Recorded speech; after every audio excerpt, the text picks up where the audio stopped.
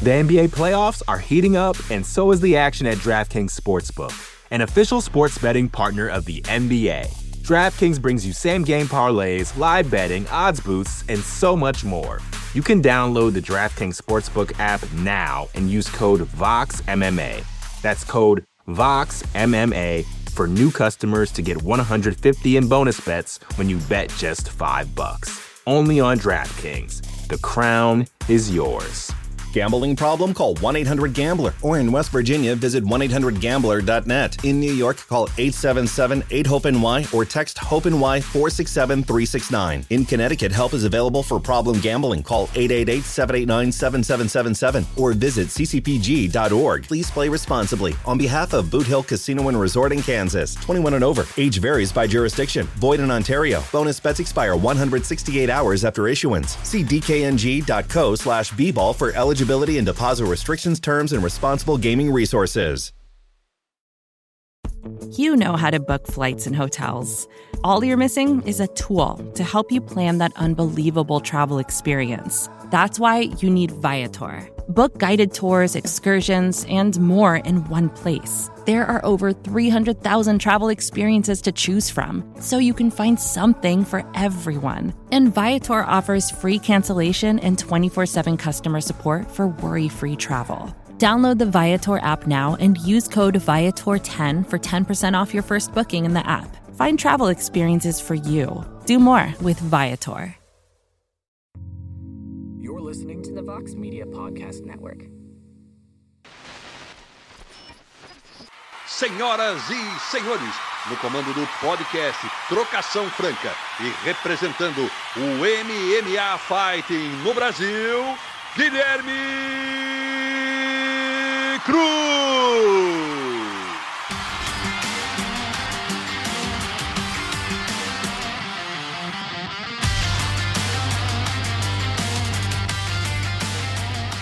Alô, amigo fã de luta, bem-vindo ao 82º episódio do podcast Trocação Franca, a sua casa sobre MMA nessa imensa podosfera.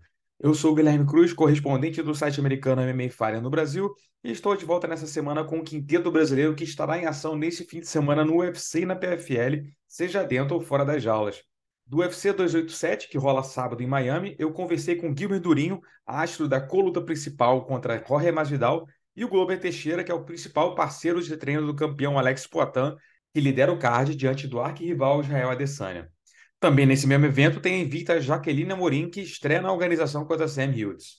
Além disso, eu trago entrevistas com Larissa Pacheco e Renan Problema, que lutam sexta-feira na PFL, mas é claro que o pontapé inicial do podcast essa semana é mesmo com o Gilbert Durinho, que finalmente enfrenta o Jesus das ruas depois de meses de campanha para enfrentar o cara. Como é que estão as coisas por aí, meu camarada? Tô amarradão, mas nervoso ao mesmo tempo, né? Sei que, putz, tem que chegar lá e fazer uma boa performance. Ele é um cara duro, cara. Ele é um cara que estudando ele mais a fundo pra luta ali, eu vi que a defesa de queda dele é muito boa. Ele tem uma trocação boa, se vira bem por baixo ali. Não é fácil, tipo, fazer um ground and pound e finalizar ele ali. É, Ele é um cara mais malandro do que as pessoas acham, assim, sabe? Ele é bem malandro lutando. Acho que a deficiência maior é o cardio, sabe? Ele dá uma cansada, ele dá uma caída de ritmo ali. Mas o cara tem 51 lutas, né, Gui? O cara é bem experiente ali. Eu tô amarradão. Tipo, o trabalho tá sendo feito. Ainda tem muita coisa a se fazer até ali. Ainda tem trabalho. Quem dera se fosse agora, mas tem muito trabalho ainda pra ser feito. E confiante numa vitória aí boa, mas sei que vai ser uma luta dura. A gente sabe que na categoria tá tudo muito embolado, né? Mas o que você acha que essa vitória faz por você? Você acha que ganhar de um cara que tem muito hype como o Masvidal meio que, entre aspas, te garante uma disputa de cinturão, ou é tudo tão incerto assim nessa divisão? Cara, eu acho que tudo depende de como você ganha. Tudo vai depender de como. Se eu chegar lá e faço uma luta dura, não faz muita coisa. Eu chegar lá, faz uma luta chata, não faz muita coisa. Não vai fazer nada. Mas se eu chego lá e, ó, arranca a cabeça dele ali, meu irmão, finaliza, nocauteia primeiro, segundo round, eu acho que faz um barulho bom que talvez me deu uma disputa de cinturão, talvez. Mas depende muito disso, sabe? Depende de quanto o nego falou, caraca, depende de quanto o nego vai depender disso. O que eu posso fazer é treinar o meu máximo e chegar lá e tentar matar esse cara pra nego falar, caraca, Durinho tá merecendo. É isso que eu quero. Eu quero que quem olhe minha luta fale isso, sabe? Caraca, o moleque tá merecendo, bota ele. Mas o resto ali, mais garantia, não tem nada garantido hoje em dia, é sinistro. Sabendo disso, né, que nunca existe nada garantido, é aí que você pode se dar bem também, né? Porque tem pessoas melhores ranqueadas ali e tal, e você pode dar a volta, porque o Masvidal, embora ele venha de 3 derrotas, a primeira contra o Usman foi uma luta chata, né, de assistir, né? Foi muito ruim. E contra o Colby foi uma decisão também, que não foi uma luta Também muito foi meio empolgante e chata, né? tal. Então, Chata. se você chega lá e você faz o que o Usman fez, porra, nocauteia, apaga o cara, porra, o barulho que isso faz significa muito mais, especialmente quando na concorrência tem o Colby, que não luta há milênios também, né? Eu acho mesmo coisa. Perfeito, eu tô com o mesmo raciocínio que você. E, tipo, o Camaro precisou de 7 rounds para nocautear ele. O Colby Covington não fez em 5. Se eu chegou lá e faço em 1 e 2 e faço de uma forma caraca, então eu tô treinando para isso. Tipo, quando eu falo tô treinando para isso, no, tô treinando pra caraca para isso. Tipo, tô estudando pra caramba, meu irmão, tô pagando a galera pra assistir, esses caras que fazem todos o scout da luta e ver. Tô investindo nisso aí, cara, pra pegar todos os detalhezinhos. Eu sei, a defesa de queda dele é melhor que a galera pensa. Eu só vi no scout do cara que o Kobe só derrubou ele no primeiro round porque deu uma dedada no olho. Senão não ia derrubar, não. E no segundo round, é porque todo mundo lembra da luta, o Kobe amassando. No segundo round, o Masvidal tava ganhando. Até uma hora que o Kobe caiu, o Masvidal foi ficar por cima, daí o Kobe meio que conseguiu sair nas costas ali. Até então, o Masvidal tava ganhando bem aquele round. Mas a gente não lembra, então tô estudando bastante para isso, Gui. Tô estudando e treinando pra caraca pra meu irmão não tem mais tempo de errar, sabe? De tiro falso, de loteria, de vamos ver qual vai ser, vamos ver quem é o mais brabo. Não, não tem mais essa. Tem que chegar lá, meu irmão, fazer o dever de casa certinho e chegar lá bem no dia e executar tudo e, meu irmão, ter uma boa performance, senão sabe, para fazer tudo certinho. E mesmo se eu chegar lá e fazer tudo que eu acredito que eu posso fazer e fizer, talvez não venha. Então, vamos fazer da melhor maneira possível, né? Como é que é esse serviço de scout aí de assistir luta? Quem é que faz? É uma empresa? É um treinador? Como é que funciona isso aí? Tem empresas hoje em dia, eu tenho o Daniel Mendes, ele faz para mim aqui. Tem outro cara que eu uso também, um cara lá do Canadá, que faz muito bem. Cara, eles mandam muitos números, assim, muito, tipo, ainda mais um cara como o Masvidal, que tem 51 lutas, tem muita coisa para os caras assistirem. E tem muitos hábitos que o cara não vai mudar, tipo, lá, pode até melhorar aqui, mudar alguma coisa ali, mas não vai mudar, não vai ter aquela mudança brusca, assim. E aí dá pra você ver várias tendências do cara, dá pra você ver, ó, ele defende queda assim, o Demian Maia derrubou ele assim, o Kobe derrubou assim, o Camaro derrubou assim.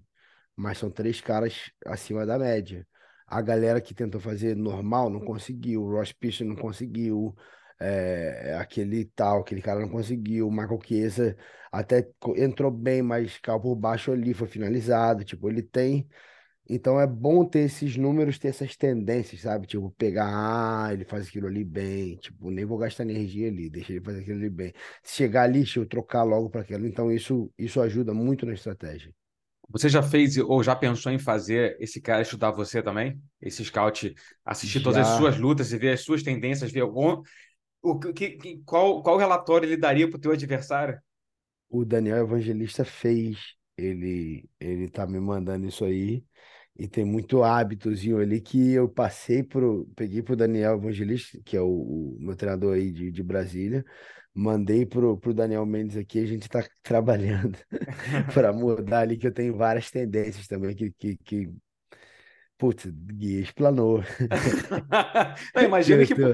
eu imagino que para você deve ser meio que uma surpresa, né? Porque o cara, pô, esmiuça todas as suas lutas. Ó, toda vez que você, porra, dá um chute, a tua mão baixa assim e expõe isso aqui. Tu pensa, caralho, eu nunca vi isso, mano. Não, o Daniel fez um scout meu e eu fiquei cabreiro que eu fazia tanta coisa errada, mas tanta coisa. E ele veio com o scout, tipo, ele tem um scout da minha luta contra o Neil Magny. E eu fiz umas 5 coisas erradas naquela luta ali, enquanto a luta não foi pro chão, sabia? Aham, E eu falei, caraca, eu não vi isso de jeito nenhum. Ele, ó, deu mole aqui, ali, ali. Eu falei, caraca, meu. E a luta ficou em pé, tipo, 1 minuto e meio ali. aham. Tô fazendo.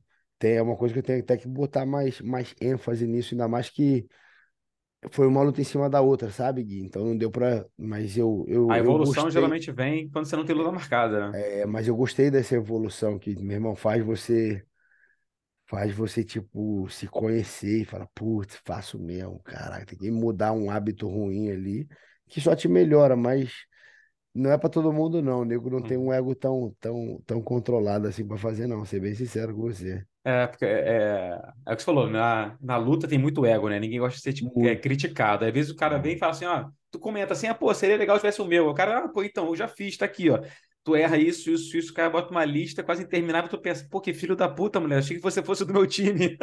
E fica puto, em vez de agradecer, pô, o Em cara tá dando vez um de. toque, né? Não, em vez de falar, caraca, meu irmão, tô fazendo isso tudo, meu irmão, vou começar agora, vou mudar essa parada toda. E ele fez, o Daniel fez comigo e, cara, mudou. Tem o Durinho antes da luta do Ramzat e tem o Durinho depois ali. E a galera vai começar a sentir diferença em defesa, em movimentação. E aí acho que vai ter uma melhora aí, espera. Tô trabalhando pra caramba pra isso. Você começou a fazer esse trabalho de scout, dois adversários em qual luta? O primeiro scout que eu fiz do adversário, eu acho que foi contra o Obama Mercier. Foi a primeira Aham. vez que eu fiz o Ah, scout do então você tem adversário. bastante tempo já que você faz isso. Já, mas eu fazia com putz, o Evans, esqueci o nome dele.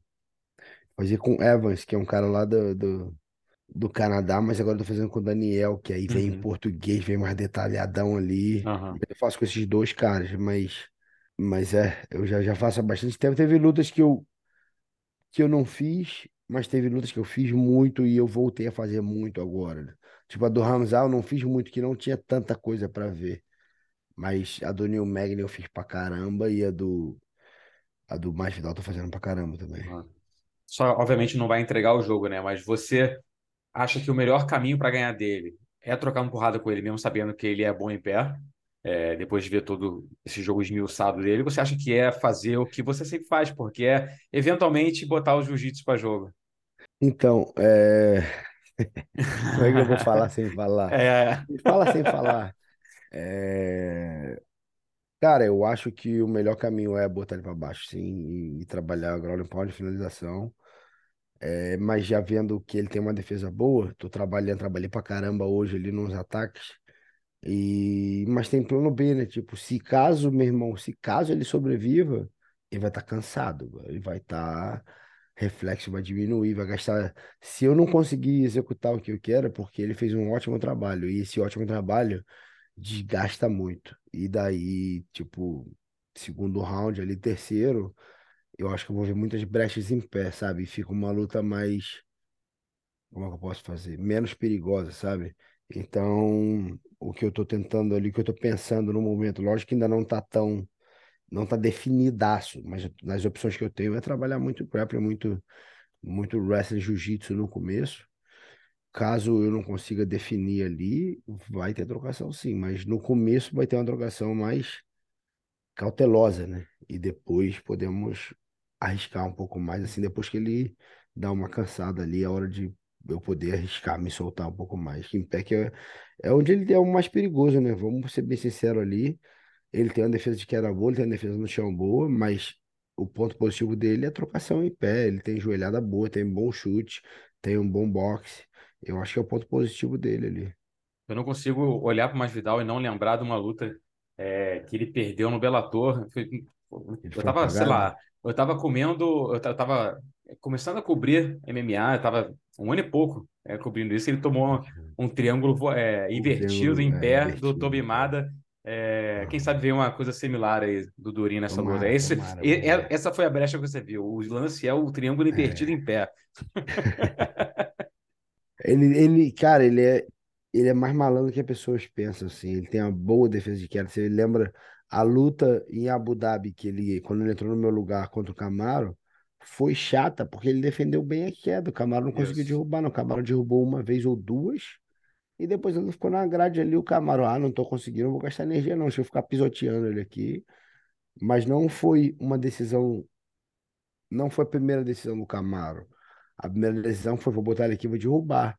Ficou tão chato de derrubar e ficou tão chato quando ele derrubou, que ele, meu irmão, aqui tá mais tranquilo, eu vou ficar aqui e ficou ali, mas eu acho que foi mérito do Mais Vidal que a galera não deu, sabe? E esse é o tipo de vitória que, cara, toda vitória é importante, mas eu acho que não é o tipo de vitória que você quer, né? De fazer uma coisa similar, botar ele na grade, ele três houses pisando no pé dele. Não, não quero, se nem pegaria essa luta. Não... Na verdade, Gui, lógico que o objetivo no UFC é ser campeão, mas aos poucos eu tô solidificando a minha, a minha, a minha carreira toda como um top da minha categoria, lógico, em busca do cinturão. Só que com isso vem muita coisa junto, vem patrocínios, vem fãs, vem um monte de coisa ali que eu vou colocando. E uma vitória assim não agrega em nada, tipo, não agrega na carreira, não agrega, é mais uma vitória, tipo, financeiramente, momentaneamente, é bom, ponto. Mas o bom é tipo, o fã sair de lá e falar, caraca, meu irmão, a luta daquele cara, quando o fã que foi naquela luta, há 3 meses depois, por acaso, de barrar comigo no lugar, eu quero que ele fale, caraca, eu tava na tua luta lá e foi, eu quero isso, sabe? Eu não quero, pô, eu tava lá na sua luta contra o Steven Thompson e tava te vaiando lá, tá? Não ficar bravo, não quero isso. Eu não quero isso, sabe? Eu quero o cara. Até hoje eu vejo uma galera, de vez em quando eu trombo com o outro que tava na minha luta contra o Hamza lá, no, lá em Jacksonville. Os cara, meu irmão, eu tava na sua luta. Foi a parada mais bizarra que eu já vi, energia assim. Eu quero isso, sabe? Tipo, lógico que não é só isso. Eu quero a vitória, mas também quero isso. Então, não faz parte não faz parte dos meus planos, do que eu tenho trabalhando, a quantidade de estudo, de treino que eu faço para entregar uma vitória assim. Não quero assim. Uhum. E essa luta sendo em Miami, é a casa dele, mas também é a tua casa ali, onde você mora há bastante tempo. Você espera que seja um território hostil ou você acha que a brasileirada vai chegar em peso para poder tentar compensar um pouco o barulho aí? Vai estar hostil, irmão. Infelizmente. Eu acho que vai ter torcida para mim também. Mas a gente tá em Cuba praticamente ali, velho. Vai estar em Cuba, ele tá em casa. O cara ele é nascido, né? Os pais dele são cubanos, mas ele é nascido em Miami. Então, putz, vai estar todo mundo lá, meu irmão. Vai estar hostil. Já tô. Às vezes não vai estar o tanto como eu tô esperando, mas eu já tô esperando o pior, meu irmão. O hostil mesmo. Mas o bom da torcida do MMA é que a torcida é muito vira-casaca, né? Tipo, se dou um knockdown ou dou um quedão, faz alguma coisa, você roubou a torcida pra você, né? Mas no começo vai estar hostil, sim. Todo mundo é assim, menos no Brasil, né? No Brasil, o cara pode ganhar do brasileiro, ganhar bem, maneiro, o cara é gente boa, que ele vai ser vaiado no final e Tá foda-se. vaiando. Mas acho que na América Latina inteira, né? No Ah. México é assim também. Acho que em vários lugares é assim também. Depois, só para fechar, tem um 15º elemento surgido na jogada aí, que é o Conor, que vai enfrentar o Michael Chandler. Falou recentemente aí que ele tá de olho no cinturão do teu peso, que se ganhar do Michael Chandler, dois pesos leves enfrentando no meio médio, ele vai atrás do cinturão. Você sente essa ameaça? Você acha que é possível ele furar a fila de todo mundo aí, ganhando do Michael Chandler? Eu acho que é possível. Eu só. Cara, o cara tá nem sendo testado, tá uma novela aí, briga com a ousada agora. Eu acho que ele tem o poder de dar, fazer 2, 3 testes mesmo e lutar. O nego quer ele de volta. Financeiramente é muito bom pro UFC inteiro. Vai meter essa bronca na frente de todo mundo? Não sei. Pode ser que sim, já fizeram loucuras antes. Mas eu acho que ele ganhando sim, ele vai meter a bronca e talvez fure fila. Eu nem, nem tinha pensado nessa aí. Mas pode ser também. E tipo, vai fazer o quê? Tipo, hoje em dia money talks, né? Tipo, o dinheiro fala muito. E o cara tem o poder, mano. Pode ser que aconteça, tomara que não, mas pode ser que aconteça. E se acontecer, tomara que eu esteja lá segurando o cinturão para, meu irmão, encher o burro d'água ali, meu irmão. Mas vamos ver. Pode ser que aconteça assim. Eu acho que ele tem o poder de ganhar e Imagina, só ele voltando, eu acho que o evento dele contra o Michael Chandler já vai ser o evento. O evento vai sold out aonde for. E se ele ganhar bem, que essa luta, o Michael não vai querer. O Michael é tão louco, o Chandler é tão louco, é capaz de ele nem treinar o wrestling pra essa luta. De tão louco que ele é. Louco mesmo, tipo, não, vou só sair na porrada, vou fazer o wrestling. Ah, talvez faça só pra ficar com gás, mas não vou usar. É desse louco. E daí vai ser a luta de louco. O Conor fica com mais chance de ganhar. E pode ser que isso aconteça. Sim, tomara que não, mas pode ser que isso aconteça. Com certeza, mas tudo depende para os seus planos que você ganha do Masvidal aí. Então, pô, boa sorte nessa reta final de preparação, que faça uma grande luta, que empolgue e que venha a É, vitória aí para que tudo se alinhe para vir achar sua cinturão, meu amigo. amém. Valeu, Gui. Obrigado, irmão. E agora a gente vai direto conversar com o Glover Teixeira, que analisa a quarta luta do Pupilo Poatan contra o Adesanya. Se liga aí.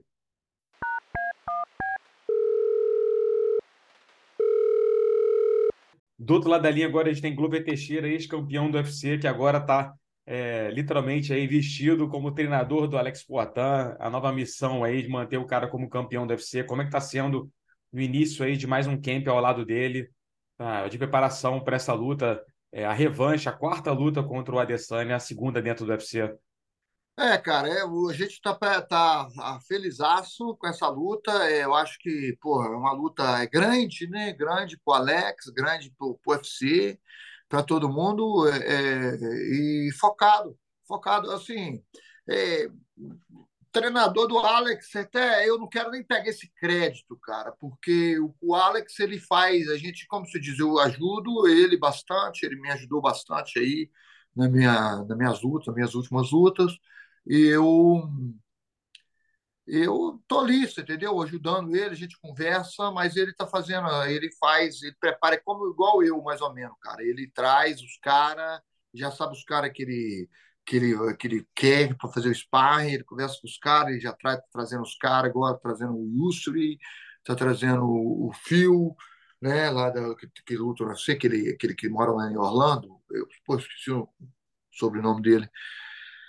Mas aí traz o fisioterapeuta dele, o preparador físico, traz a galera toda e a gente faz essa equipe aqui, você entendeu? Eu fico ali olhando o sparring, o Fanelli também está no corner, então a gente está ali, fica olhando o sparring ali e dando os toques, né, cara? Chuck Liddell, há a possibilidade de Chuck Liddell vir aqui, só tá olhando lá, porque esse mês agora, o Chuck Liddell mas ele estava falando ontem, né, de algumas coisas para ele fazer no underhook e tal. A gente estava conversando, a gente conversa.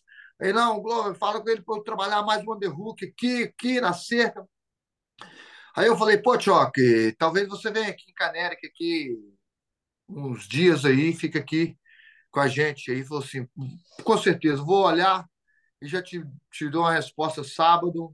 E talvez ele vai vir aí para passar com a gente aqui um tempo. Maneiro, cara. E, pô, a especialidade do cara é a trocação, né? O Chuck. E ele, pô, durante a carreira inteira, ele teve muito sucesso contra wrestlers, né?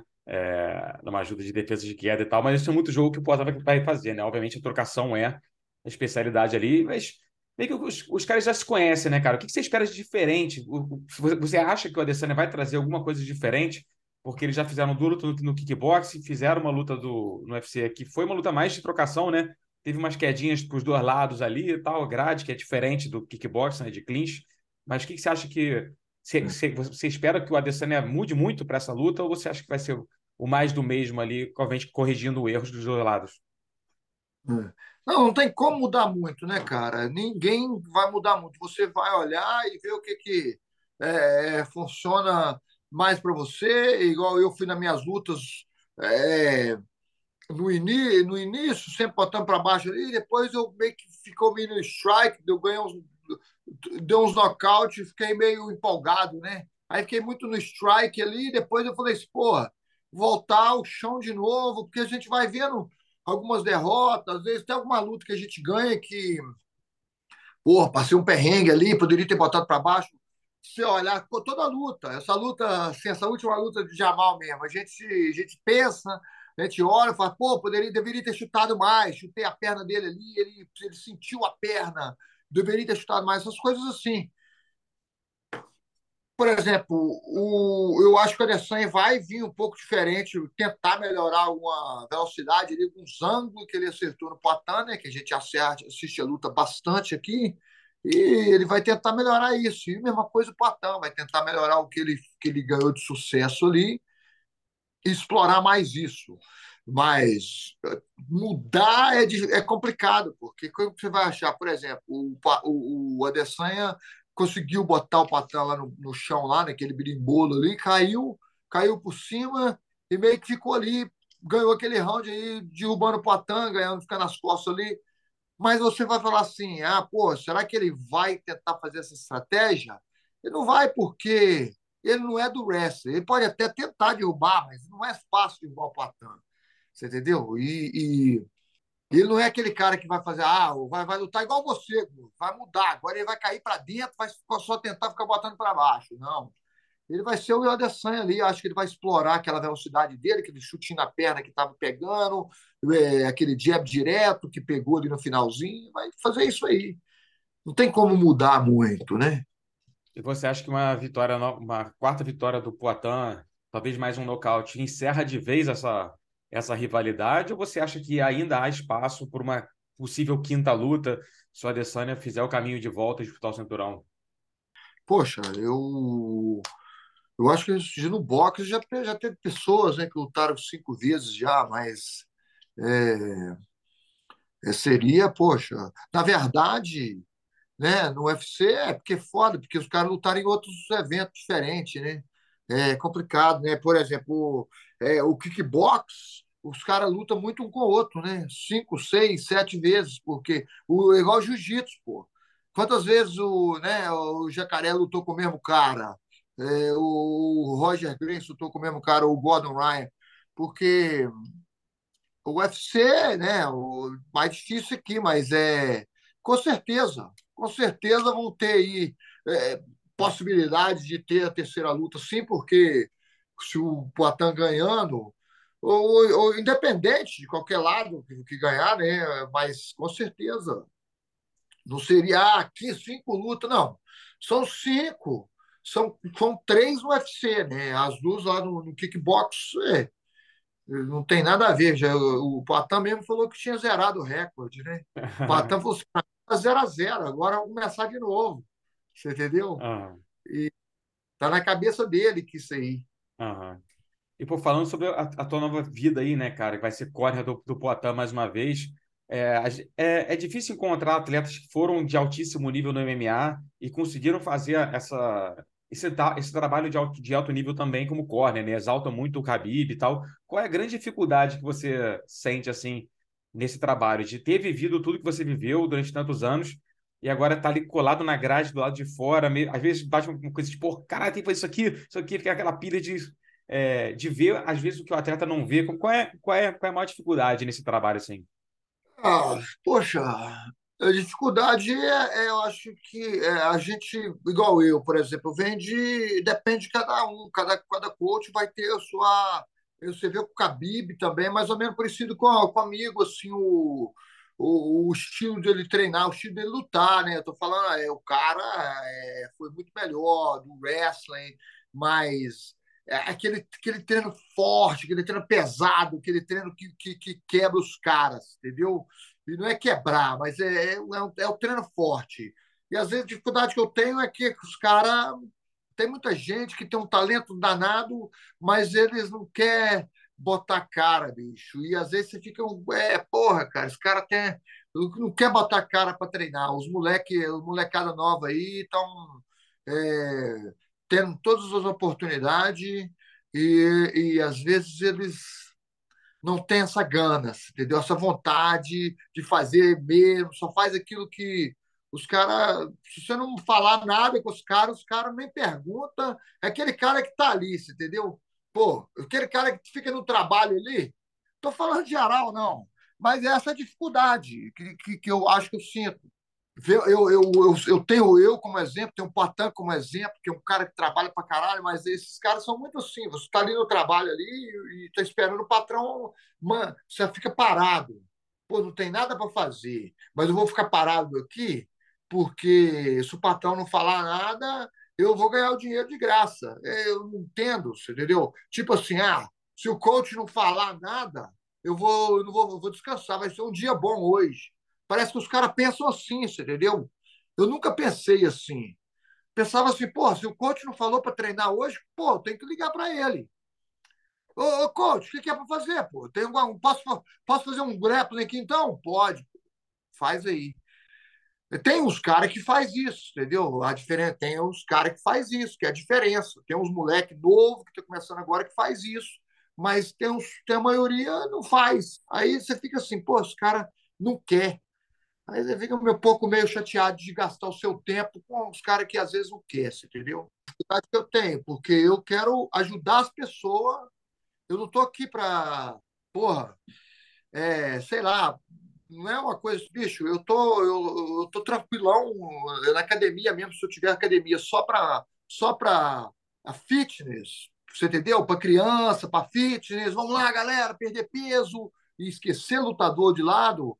Porra, eu vou ficar bem pra caramba, porque a academia fica lotada, a galera gosta do treino, eu ensino a arte, mas assim, eu tô no coach porque eu quero passar, né, cara? Pegar um cara novo ali que tá vindo na minha academia e passar para ele e tentar ajudar ele, quem sabe, fazer um campeão. Seria um sonho meu também de ver, e desde o começo, aí, uma criança que veio treinar comigo e ser campeão mundial. Pô, isso é né? Porra, cara, eu fiquei do lado desse cara, isso é legal. Mas também, ao mesmo tempo, porra, o cara tem que querer, né, bicho? Porque senão não adianta. Com certeza. E um cara que quer muito é o Poatan, né? Mas tá com um desafio grande pela frente, óbvio, com a Adesanya. E a Stake, que ajudou a gente, que marcou essa entrevista aqui, tem lá as apostas e tudo mais, de quem é favorito. E o Poatan, apesar de estar 3-0 contra o Adesanya, ele é o azarão. Se te surpreende, é uma oportunidade boa da galera fazer um dinheiro aí, já que ele tá pagando mais aí como azarão, apesar de estar à frente no placar aí. Aposta quem quer, né, cara? Quem quer e o cara, não sei como que os caras vê, né, bicho? É complicado, né, velho? Porque você viu que pô, o cara perdeu 3 vezes, portanto, tá treinado pra caramba, você entendeu? Tá treinando aí. é, com certeza é hora da galera apostar no Patão aí para ganhar esse dinheiro, porque, poxa, velho, eu apostaria, eu não sou apostador, eu não jogo nem loteria, cara. Vai começar agora a sessão Fight Week, que traz entrevistas com Larissa Pacheco, Renan Problema e Jaqueline Amorim, e elas começam já já depois de um rápido intervalo comercial. The NBA playoffs are heating up, and so is the action at DraftKings Sportsbook, an official sports betting partner of the NBA. DraftKings brings you same-game parlays, live betting, odds boosts, and so much more. Don't miss out as the NBA postseason winds down. And new customers to DraftKings can bet $5 to get $150 in bonus bets instantly. You can download the DraftKings Sportsbook app now and use code VOXMMA. That's code VOXMMA for new customers to get $150 in bonus bets when you bet just $5. Only on DraftKings. The crown is yours. Gambling problem? Call 1-800-GAMBLER. Or in West Virginia, visit 1-800-GAMBLER.net. In New York, call 877-8-HOPE-NY or text HOPE-NY 467-369. In Connecticut, help is available for problem gambling. Call 888-789-7777 or visit ccpg.org. Please play responsibly. On behalf of Boot Hill Casino and Resort in Kansas, 21 and over. Age varies by jurisdiction. Void in Ontario. Bonus bets expire 168 hours after issuance. See dkng.co/bball for eligibility and deposit restrictions, terms, and responsible gaming resources.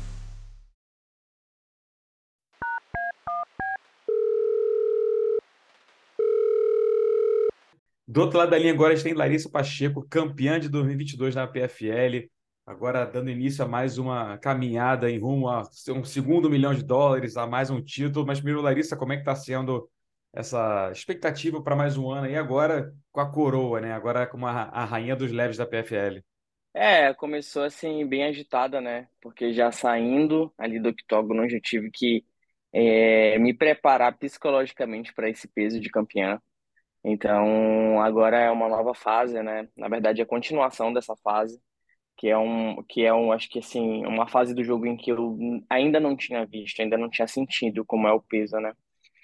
Então, assim, eu tô bem, tô já me acostumando, né, com isso, me preparando já para a próxima temporada e em busca de trazer mais um cinturão e ganhar mais 1 milhão, né, não? Não é nada mal, né? US$ 1 milhão. E o que que muda na sua vida? Aposto que deve ter aparecido muito parente aí, muito primo distante. Você, ô Larissa, tudo bom? Quanto tempo? Lembra de mim? Nossa, assim, eu vou abrir o Banco Pacheco, porque muita gente apareceu me pedindo dinheiro. Então, assim, eu vou começar a emprestar dinheiro, né? Mas faz parte, né, cara? Eu acho que não é só comigo que aconteceu isso. Eu acho que qualquer atleta, qualquer pessoa que ganha uma boa grana e vem, assim, de família pobre, é, tem essas coisas, né? Parece primo distante, amigo que da escola lá do fundamental, gente que nunca mais tinha me mandado um oi e dessa vez aparece. Mas isso faz parte, eu sei bem lidar com isso. Eu aprendi a lidar com isso, até porque eu já tive alguns altos e baixos aí, já teve alguns momentos em que eu já ganhei pelo menos um pouquinho de dinheiro, não esse tanto, óbvio, mas que já ganhei um pouquinho e que essas coisas já aconteceram, né? Então faz parte, eu não me bato muito com isso, não. Mas o que que mudou de bom da vida? A vida ficou muito mais confortável agora, né? Claro, com Garantido ali, né? certeza. Tipo, eu não fiz nada extravagante, né, na minha vida. Eu comprei um apartamento, eu comprei um carro para mim, que era o carro dos meus sonhos. Eu comprei um carro para minha mulher. Eu mobiliei a minha casa e hoje eu paguei as minhas dívidas, né? Porque antes eu ficava numa situação em que eu tinha que fazer um monte de conta para poder lutar e pagar essas contas. Hoje eu começo uma temporada aí sem conta nenhuma, né? Então, isso já me deixa mais confortável, isso ajuda com que o meu treino seja melhor, ajuda o meu psicológico, né? Então, ajuda, né? O conforto já faz com que a gente treine melhor, treine mais feliz, queira mais. Maneiro. E qual era o carro do seu sonho que você conseguiu comprar, conseguiu realizar? Cara, eu comprei um Honda Civic pra mim. Maneiro, maneiro. Agora tá só desfilando aí, patroa. Passeando. Muito bom. E na sua carreira, né? Imagino que ter essa solidez financeira te dá muito mais tranquilidade para você começar uma nova temporada, né? Porque antes você tinha o sonho de, claro, ser campeã, mas tinha esse prêmio no final dali da corrida que ia te dar tranquilidade, mas pro resto da vida, né? Desse lado financeiro. O quanto você entra mais tranquila nesse ano? Continua querendo um cinturão, continua querendo outro US$ 1 milhão, mas tem um peso menor em cima de você por causa disso, porque o lado financeiro não é mais um problema para você? Sim, tem e não tem, né? Tem o peso do cinturão, de querer mais, óbvio, né? Pô, imagina, eu ser a primeira campeã de duas categorias da PFL, que é uma organização que está crescendo pra caramba. Acabei de desbancar aí uma bicampeã que estava invicta aí a tantas lutas. Então são muitos créditos e são coisas que eu quero aumentar no meu currículo, né? Eu quero sim que o meu nome esteja em grandes lugares, eu quero que as pessoas conheçam meu trabalho, saibam de onde eu vim, onde eu consegui chegar. Então, eu acho que como todo atleta, eu quero crescer, eu quero continuar crescendo, ainda mais assim, eu tenho 28 anos, vou completar 29 agora esse ano. Então, ainda tenho um tempo aí de carreira, ainda tenho um tempo para fazer muita coisa, para mostrar muito trabalho e assim, e depois para aproveitar a vida. Então, essa é a parte pesada, porque é a parte da motivação que eu quero continuar crescendo. E o peso que eu tiro é o peso do desconforto de viver pensando assim, eu não posso perder um contrato, eu não posso perder uma luta, eu não posso perder, porque se eu perder, eu perco a chance de crescer e perco a chance de melhorar a minha vida. Então, essa parte que o dinheiro me dá, esse conforto que ele me dá, me deixa mais aliviada, me deixa com mais motivação para fazer o outro lado, né? Com certeza. E o lado da luta em si surpreendeu bastante gente quando a PFL anunciou, né, a tua próxima adversária vai ser a Julia Budd. E é engraçado porque, tipo, todo mundo esperava que o caminho óbvio, assim, fosse ser a PFL já casar você contra a Kayla Harrison de novo, mas a Kayla não vai querer entrar na playoff, né, em busca do torneio, em busca de mais 1 milhão, que é esse caminho que você está fazendo. Como é que você vê essa situação, né? Porque essa é a luta que todo mundo queria ver, mas que provavelmente talvez nem aconteça esse ano, né? Porque ela não entrou na playoff, então você está meio que presa na playoff e ela tá fora, né? Sim, cara, eu nunca escolhi atleta na minha vida, sabe? Eu nunca escolhi em que evento lutar, eu nunca escolhi nada. Eu sempre agarrei a oportunidade que aparecia pra mim. Então, assim, a Kayla já ganhou, sei lá, quantos milhões de dólares, né? Botando a PFL, mais os patrocínios e mais, enfim, a visibilidade que ela tem. Então, eu acho que ela já tá satisfeita com relação ao dinheiro. O que ela quer são grandes nomes e grandes lutas. Talvez ela precise de um tempo para poder assimilar o que realmente está acontecendo na vida dela e queira agora é, fazer só super lutas. Eu, como eu falei com relação à minha idade, eu ainda sou muito nova, eu ainda tenho muita coisa aí para crescer e para acrescentar. Não vou ficar sem trabalhar simplesmente porque ela não quer nesse momento, ou se eles não querem casar, eu vou continuar trabalhando, eu vou continuar fazendo a minha parte. E isso é bom para mim porque eu continuo mantendo o ritmo, eu continuo no foco, eu me adapto melhor à categoria e tenho a possibilidade de embolsar mais 1 milhão e me tornar aí campeã de 2 categorias dentro da PFL. Então, são muito mais vantagens para mim do que fazer uma luta com ela agora, porque uma luta com ela agora seria, pô, todo mundo quer ver, massa, mas o grande quê disso seria dinheiro. E hoje dinheiro não é a minha motivação. Na verdade, dinheiro nunca foi a minha motivação de lutar. Sempre foi de amar o esporte, né? Porque se fosse por dinheiro, eu e aí 90% aí dos atletas teriam caído fora, porque a gente sabe que a maioria da realidade, pelo menos dos atletas brasileiros, é que todo mundo veio de baixo. É que o cara às vezes não tem dinheiro do ônibus para pagar, que não tem o dinheiro da alimentação, que o amigo ou parceiro ajuda, que tem um amigo que vende fruta e ele ajuda, e tem um mercadinho e ajuda. Então é assim que a gente vive. Eu nunca fui uma pessoa gananciosa e Deus me livre, longe disso, sabe? Nem quero. Dinheiro nunca foi o objetivo. Óbvio que quanto mais dinheiro eu ganhar, melhor, mas eu não preciso me submeter a certas coisas e a correr atrás do dinheiro nessa loucura, porque aí eu não vou viver, eu não vou aproveitar, eu não vou sentir o prazer que é fazer o que eu faço, sabe? Que é subir, que é lutar, que é vencer, que é sentir a energia do público, que é ouvir o corner gritando, que é emocionar a galera, que é tirar todo mundo daquele caralho, que luta emocionante, entendeu? Então é esse tipo de coisa que me motiva a continuar lutando, não o dinheiro. Você teria alguma coisa que eles poderiam fazer para te convencer a não entrar na playoff esse ano e fazer a luta com ela? Já que dinheiro não é mais o Com problema. certeza, né? Sim, eles poderiam realmente, claro que oferecendo uma ótima bolsa, ou pelo menos É para equivalente ao que compensar eles que você oferecem saia, para né? ela, é óbvio. Sim, com certeza. É trabalho. Só que eu tô falando com relação assim, eu vou ter que esperar o momento que ela quer lutar para que eu possa lutar, tá me entendendo? Então, a PFL me ofereceu a, o playoff, né? Ofereceu a season, então eu agarrei e vou falar, vou fazer a season, entendeu? No início, a minha questão era mais a questão do peso, porque, pô, categoria de 70, eu sou um monstro, então, para que eu vou querer, sabe, um desafio? Mas, como desafio é desafio e trabalho é trabalho, eu sei que sou capaz de conseguir fazer esse peso. Então é isso, conversei com meus técnicos, conversei com, né, no caso, o João, um pouco com o Jucão, conversei com o Alex Davis, que é meu empresário, a gente conversou em equipe e falou assim, e aí, vamos falar com um profissional para perder peso com qualidade, porque hoje eu não quero arriscar o meu bem-estar, a minha saúde, simplesmente só para fazer dinheiro. Então, vamos ver a possibilidade? Vamos. E aí, doutora, dá para fazer? Dá para fazer. Então vamos fazer. Vamos fechar? Vamos fechar. É isso.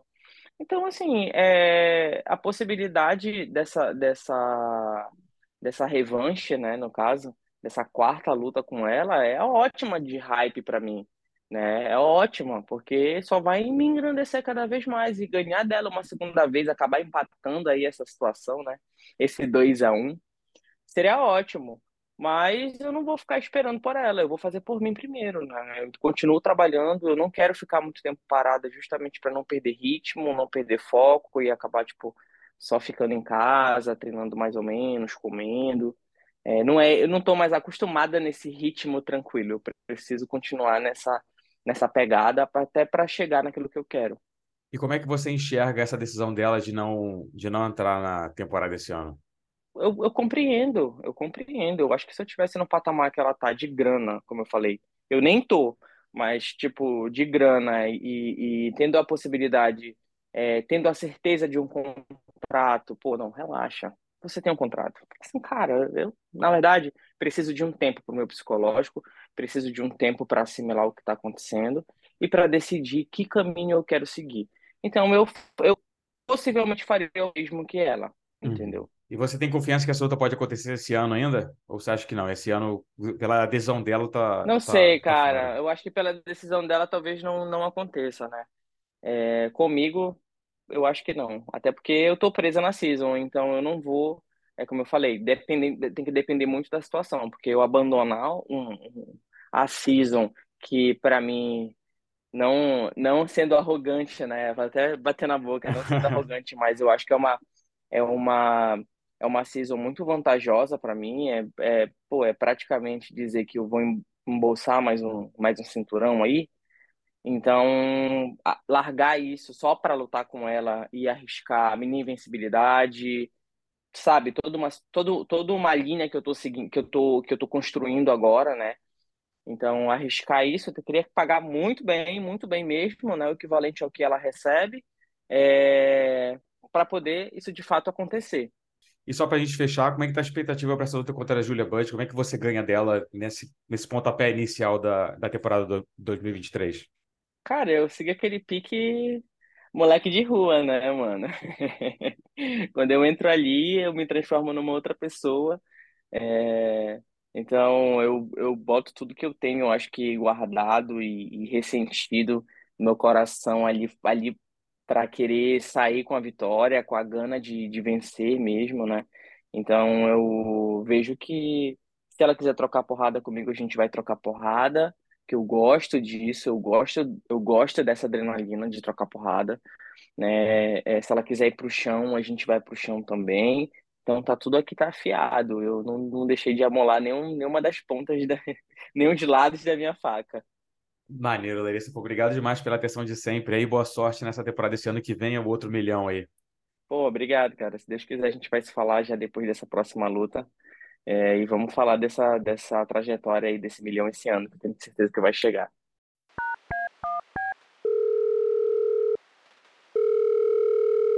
Do outro lado da linha, a gente tem o Renan Ferreira. O Renan Problema, que no dia 7 agora volta à jaula da PFL e começar a caminhada em busca do milhão de dólares. Renan, bem-vindo ao podcast. Como é que está sendo essa expectativa aí para mais um ano na PFL, em busca do cinturão, em busca desse cheque gordinho aí?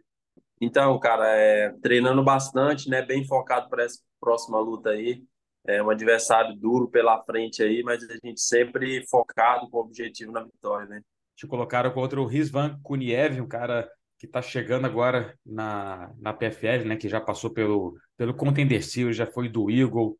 O cara tá embalado numa boa sequência de vitórias aí. O que mais te chama a atenção aí no jogo dele? O que você conhece dele como adversário aí? Então, esse cara, ele é um cara que faz um pouquinho de tudo, né? Ele troca ali e se ele vê que deu uma apertada na trocação, ele começa a fazer aquele jogo de grade ali, o antijogo, né? Tentando colocar para baixo, então, e encurta bem a distância também. É um adversário bem completo, então é um cara para a gente ficar bem alerta com ele ali. A gente já está trabalhando bastante ali todos as falhas que ele tem ali no jogo dele para a gente estar conectando os nossos golpes. Você teve sucesso nos últimos anos aí na PFL, né, cara? Infelizmente não conseguiu chegar ali até pegar o cinturão, mas como é que você entra para esse ano? Tá mais maduro, tá melhor preparado para esse desafio, confiante que agora você consegue chegar na final e pegar esse cinturão aí? Então, nos últimos anos aí tive algumas lesões, algumas coisas que aconteceu mas assim esse ano eu vim para os Estados Unidos, né? Estou treinando na América Top Team agora, estou mudando totalmente ali, agregando mais algumas coisas ao meu jogo, então vou chegar totalmente diferente para essa temporada, né? Como é que você sentiu a tua evolução aí como atleta treinando na ATT, que a gente sabe que é uma das maiores equipes do mundo, em termos de tamanho, assim, com certeza é a maior, né? Quantidade de atletas tops que eles têm. do UFC, de todos os eventos, ainda mais nessa categoria, você tem uma grande variedade de atletas, cara especialista na trocação, cara especialista no jiu-jitsu. Como é que você está sentindo a tua evolução como atleta desde que você se mudou de casa aí? Então, cara, depois que eu cheguei aqui na TT, a atenção que os professores têm, a cumplicidade que os atletas têm, o compromisso, né? E sempre ali a galera me abraçou muito bem, sempre tentando ajudar, agregar de alguma forma ao meu jogo. Então, me senti em casa, muito bem acolhido ali, senti que eu já dei uma evoluída muito boa ali, já novas armas aí ao meu jogo, né? Então, tô super feliz, cara. Quem são os caras mais próximos de você ali no dia a dia? Questão de treinamento, cara que mais faz sparring? Então, o Pezão, né? Marcelo Gon, o Cigano também tem me ajudado. E, porra, essa galera toda pesadona aí, o Serguei também, né? Do UFC, aquele russo. Então, tem uma gama ali, grandes atletas que eu tô tentando sugar ao máximo ali, né? Tentando aprender um pouquinho com cada. Pô, tem grandes atletas, mas tem algum atleta grande? Porque, pô, você. Eu sou um cara muito alto, eu tenho 1,93 m, mas quando eu estive do seu lado eu me senti muito baixinho. Tem alguém ali que consegue rivalizar com você em termos de tamanho? Ou você realmente tá tipo uma torre assim do lado de todo mundo? Então, cara, tem uma galera grande, o Serguei é muito grande também, né? O Marcelo Gon é um cara alto, um cara grande, porra. Então, e tem o Vitão também, que agora ele tá passando por um momento de recuperação ali de uma lesão, mas é um cara que tem 2,6 m, né? Então, ele até participou aí da seletiva do PFL, e é um cara gigantesco, né? Então, pô, mas e essa galera é muito dura, né, velho? Os caras treinam, porra, todo dia ali, todo mundo muito comprometido, né? Então, pra mim tá sendo maravilhoso, velho.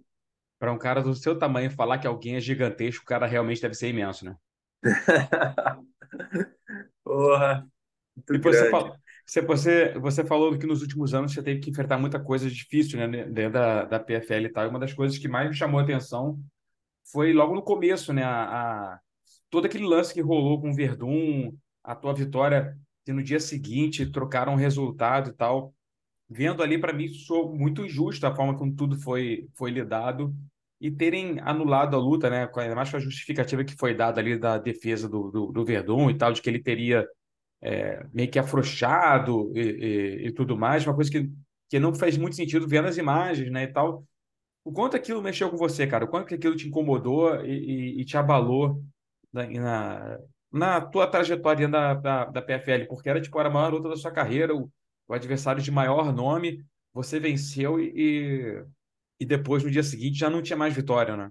Cara, eu me senti injustiçado, né? Porque, pô, em nenhum momento eu cheguei a bater ali. Eu tava em uma posição confortável, eu tava na lateral, ele tava fechando o triângulo ali na panturrilha, não tava sentindo pressão. Teve um momento que eu perdi a cabeça dele, eu voltei, apalpei para voltar a golpear. E os caras colocou em slow motion ali, parecendo que eu tinha batido, mas em nenhum momento eu parei de golpear e em nenhum momento ele frouxou a posição, entendeu? E, pô, e aconteceu isso, os caras reverteram esse resultado aí. E, cara, mas assim, e eu recebi muitas críticas, foi terrível no começo ali, mas eu tava muito blindado, muito focado, sabe?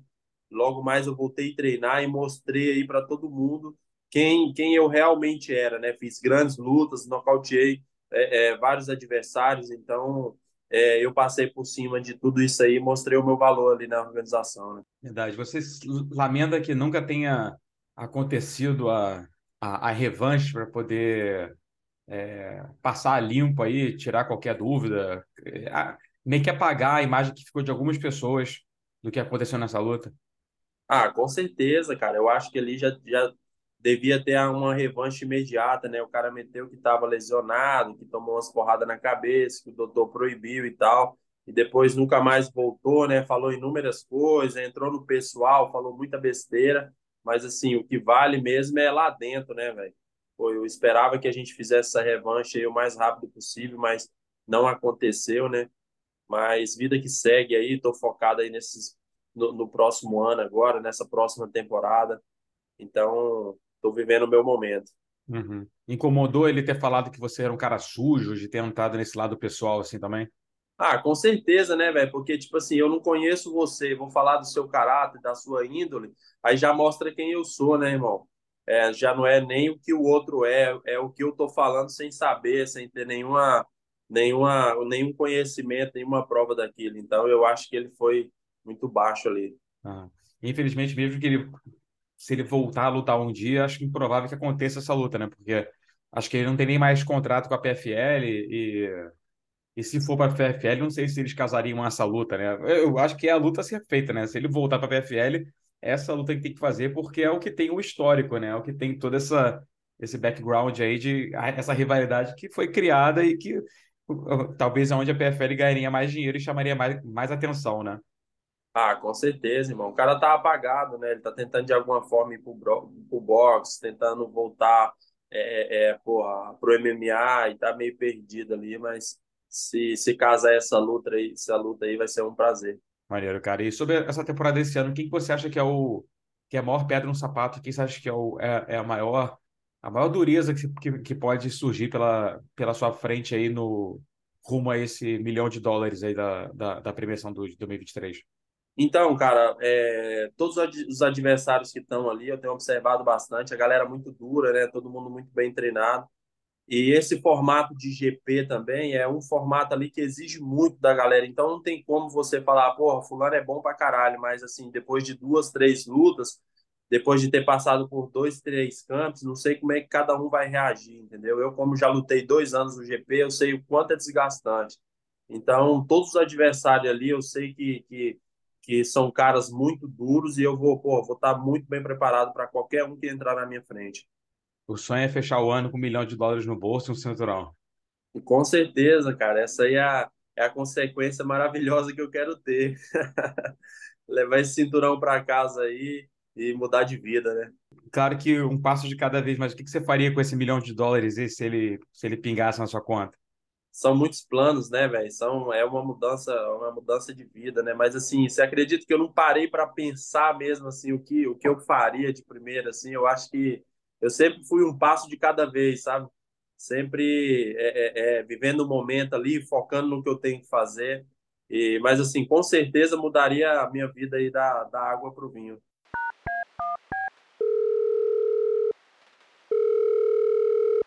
Do outro lado da linha, agora a gente tem Jaque Amorim, que no dia 8 de abril faz a sua estreia no UFC depois de uma carreira até hoje impecável no MMA. Jaque, bem-vindo ao podcast. Como é que está sendo a expectativa aí para entrar no octógono pela primeira vez?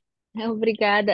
Então, as minhas expectativas. Eu estava até falando hoje com o meu treinador que eu não vejo a hora de chegar a semana da luta, sabe? Porque, assim, essas 2 semanas antes da luta, a gente já sente que, tipo, quase todo o trabalho já foi feito, né? Tá se preparando ali pro peso e tudo. Então, tipo assim, as expectativas são as melhores. Eu coloquei muito trabalho durante esse camp, né, que eu fiz na América Top Team. Eu acho que eu evolui muito, não só eu sinto que eu evolui muito como atleta de MMA, né?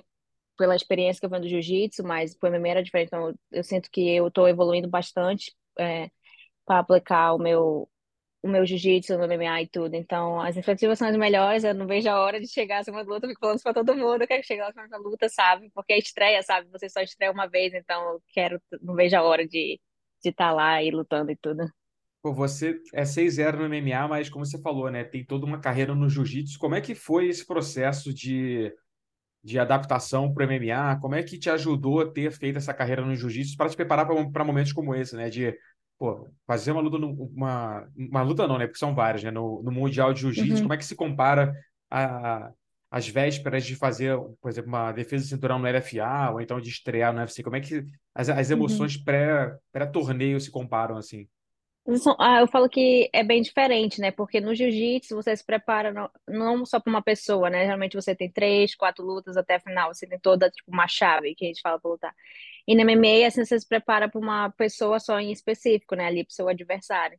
Os dois têm uma dificuldade assim diferente, sabe? Mas eu acho que com a experiência que eu tenho no jiu-jitsu, então eu já tenho aquele foco, sabe? De estar ali, vou chegar ali, eu vou lutar. E não é uma coisa que eu vou chegar, tipo porque como eu já era acostumada a lutar mundial, pan-americano, então eu sou acostumada com esse grande tornamento, assim, na sua cabeça, sabe? Então, acho que essa parte do jiu-jitsu me ajudou muito, assim. Porque eu treino jiu-jitsu desde os 5 anos, então, essa competição sempre teve na minha vida esse tempo todo. Então, é tipo assim, é uma coisa assim que já meio que me preparei minha vida toda pra estar lá nesse momento. Pô, você é de Manaus, né? É cria do mesmo time que formou o Jacaré e outros grandes nomes. Você, bem mais nova que o Jacaré, claro, como é que foi, como te inspirou? Se é que o Jacaré foi um cara que te inspirou? Quem é que você olhava e pensava assim, pô, fez uma carreira maneira do jiu-jitsu, depois foi para MMA? Como é que surgiu esse interesse de... você era uma criança que foi colocada no mundo do jiu-jitsu, né? Então, meio que obrigada assim, né? 5 anos, ninguém pensa, pô, meu sonho é fazer jiu-jitsu. Tem 5 anos, né? Sempre para se divertir. Não. Mas a transição para o MMA foi escolha sua, né? Como é que foi essa decisão de fazer o salto de um para o outro? Então, assim, na verdade, quem me colocou no jiu-jitsu foi meu pai, né? Ele sempre foi fã de arte marcial, do jiu-jitsu, do UFC e tudo. Ele me colocou no jiu-jitsu 5, eu tinha 5 para 6 anos. Aí eu sempre assistia, assim, na verdade, com ele, né? Na época era o Pride, ainda lembro que ainda era na fita, nem era esse negócio de SPN, combate, não, era na fita mesmo, que tinha naqueles DVD. E a gente assistia bastante, eu sempre achava muito legal, só que na época, né, não tinha o MMA feminino, né? Era mais masculino e tudo. Então, eu falei, vou continuar no jiu-jitsu e conquistar tudo que eu queria, que era mundial, pan-americano, me ajudar a criar um nome, foi quando o MMA feminino começou a crescer. Eu achei, assim, que tava na hora, assim, de eu fazer a transição. Eu sempre quis, na verdade, né? Quando eu tava ali faixa azul ou roxa, eu já tava pensando, assim, no MMA, mas só que eu queria ainda competir muito no jiu-jitsu e não dá pra fazer os dois. Então, eu falei, vou competir no jiu-jitsu mais, mundial, tudo que eu tiver que lutar. E quando eu estiver pronta, eu vou pro MMA. E foi assim que aconteceu. Assim, eu tava esperando um certo momento, na verdade, para poder fazer a transição pro MMA. O seu pai gostava de MMA, te botou no jiu-jitsu, mas como é que ele reagiu quando você disse que você queria fazer MMA, que ia ser você lá dentro tomando porrada e dando porrada? Na verdade, ele sempre apoiou, né? Tipo assim, ele sempre gostou muito. A razão de eu estar nas artes marciais é por causa dele. Então, ele tá super animado. Na verdade, ele tá chegando até semana que vem. Ele vai estar lá assistindo e ele tá super animado, né? Tipo, é um sonho nosso que a gente sempre teve e tá lá realizando hoje. Acho que ele tá muito feliz. Imagino que a sua carreira até hoje no MMA deixa ele um pouco mais tranquilo, né? Porque tirando a tua última luta, que você demorou por longos 4 minutos e 40 para vencer, as Uhum, outras bom, mal, dá um pouquinho mais de um round se você somar todas as lutas, né? Então, você já entra uhum, lá para matar no primeiro round, finalizar, nocautear, tem até nocaute em 10 segundos. Então, uhum. isso deve, imagino que pro coração dele fica mais calmo, né? Você entra lá e termina o serviço rápido, né?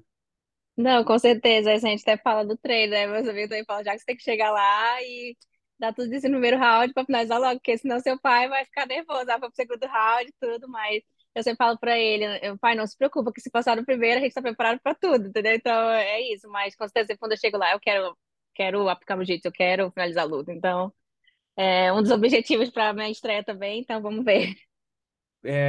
Você ter feito a carreira que fez no jiu-jitsu, a quantidade de lutas e títulos que você conquistou e medalhas, como isso te coloca à frente das suas adversárias, por mais que você só tenha tipo 6 lutas profissionais de MMA, você sente que você está à frente delas porque, por mais que ela tenha, sei lá, pô, 12 lutas, 15 lutas de MMA, nenhuma delas não, né? Mas poucas fizeram uma carreira no pano, no jiu-jitsu, competindo no alto nível do esporte, como você fez no jiu-jitsu também, né?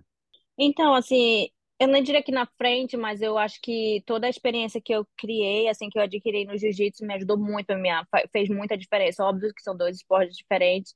É por isso que eu falo, assim, que na verdade, quando eu fui para MMA, eu era só jiu-jitsu, né? Eu conseguia ver pelos meus sparring e tudo. Então, por isso que eu fiz a transição até para um time maior, porque eu queria evoluir no MMA, eu não queria ser só uma atleta de jiu-jitsu, sabe? Então, eu falei, não dá para mim só. Claro que ajuda bastante, eu tô bem na frente, tipo assim, eu me considero um ótimo grappler, então eu não sei se as outras meninas são, mas o que eu quero focar é ser em uma lutadora melhor de MMA, tanto na minha técnica em cima, quanto no meu wrestling, no jiu-jitsu. Então, eu acho que sim, com certeza o jiu-jitsu já me deixa um pouco na frente, que eu já tenho essa base do jiu-jitsu do wrestling. Então, o mais focado mesmo agora é melhorar minha trocação e tudo, e tá preparada para tudo, né? Não só para o jiu-jitsu. A sua adversária, Sam Hughes, assim como você, ela veio da LFA, né? Você era campeã e ela tentou o cinturão, mas acabou perdendo, que aliás foi a única vez que ela foi finalizada no MMA, né? Foi nessa disputa Uhum. de cinturão que ela fez em 2020. O que você acha dela como adversária ali? Como é que casa esse jogo? Porque fora essa luta, ela perdeu a maioria por pontos, né? Teve que foi uma lesão e tal, mas a maioria foi tudo na decisão. Então, é uma atleta que não é tão fácil assim de ser parada, né? Então, eu tô ciente da tanto que ela é, eu sei que ela é uma adversária muito dura, muito mais experiência que eu no cage, como você falou, ela tem várias lutas por decisão. Acho que ela é uma lutadora muito inteligente, conforme a luta vai crescendo, mas eu acredito que ela nunca lutou com uma pessoa como eu, assim, um grappling como eu, então acho que isso aí vai dificultar um pouco ela. Mas eu espero uma boa luta. Eu acredito que ela não será uma luta tipo fácil. Não tô querendo luta fácil. E, e é isso. Eu vou estar preparada para tudo. Eu espero conseguir chegar lá e impor meu jogo. Com certeza eu respeito ela, mas quando a gente chegar no octágono, eu quero entrar lá para finalizar a luta. E pro coração do seu pai, a vitória no primeiro round de novo, ou você está esperando que dessa vez você demore um pouquinho mais? A gente sempre tem o objetivo, né, claro que a gente não quer, ao decorrer da luta, a gente não quer se machucar e tudo, mas o meu objetivo, com certeza, é se eu conseguir chegar na posição de que eu quero finalizar, com certeza, eu quero uma finalização, alguma coisa. Mas se a luta for 3 rounds, a gente também tá pronto, porque a gente tá treinando muito pra isso, né? E então vamos ver. Eu falei pro meu pai, eu falei pra ele já, se passar no primeiro round, não se preocupa, a gente vai estar pronto pra tudo. Vamos estar lá pra ganhar a luta, não importa como. Maneiro, Jaque. Pô, obrigado demais pelo seu tempo aí. Boa sorte nessa reta final de preparação e arrebenta nessa estreia no UFC. Muito obrigada, viu, Guilherme?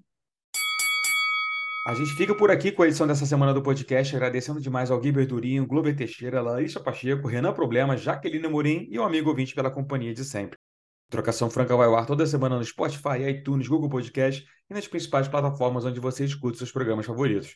Não se esqueça de mandar esse link para seus amigos e fiquem ligados que na semana que vem tem muito mais. Fui! The NBA playoffs are heating up, and so is the action at DraftKings Sportsbook, an official sports betting partner of the NBA. DraftKings brings you same-game parlays, live betting, odds boosts, and so much more. You can download the DraftKings Sportsbook app now and use code VOXMMA. That's code VOXMMA for new customers to get $150 in bonus bets when you bet just $5. Only on DraftKings. The crown is yours. Gambling problem? Call 1-800-GAMBLER. Or in West Virginia, visit 1-800-GAMBLER.net. In New York, call 877-8-HOPE-NY or text HOPE-NY 467-369. In Connecticut, help is available for problem gambling. Call 888-789-7777 or visit ccpg.org. Please play responsibly. On behalf of Boot Hill Casino and Resort in Kansas, 21 and over. Age varies by jurisdiction. Void in Ontario. Bonus bets expire 168 hours after issuance. See dkng.co/bball for eligibility and deposit restrictions, terms, and responsible gaming resources. More to-dos, less time, and an infinite number of tools to keep track of. Sometimes doing business has never felt harder, but you don't need a miracle to hit your goals. You can just use HubSpot, because their all-in-one customer platform can make growing your business infinitely easier. Imagine this: high-quality leads, fast closing deals, wildly happy customers, and more benchmark-breaking quarters. It's not a miracle, it's HubSpot. Visit HubSpot.com to get started today.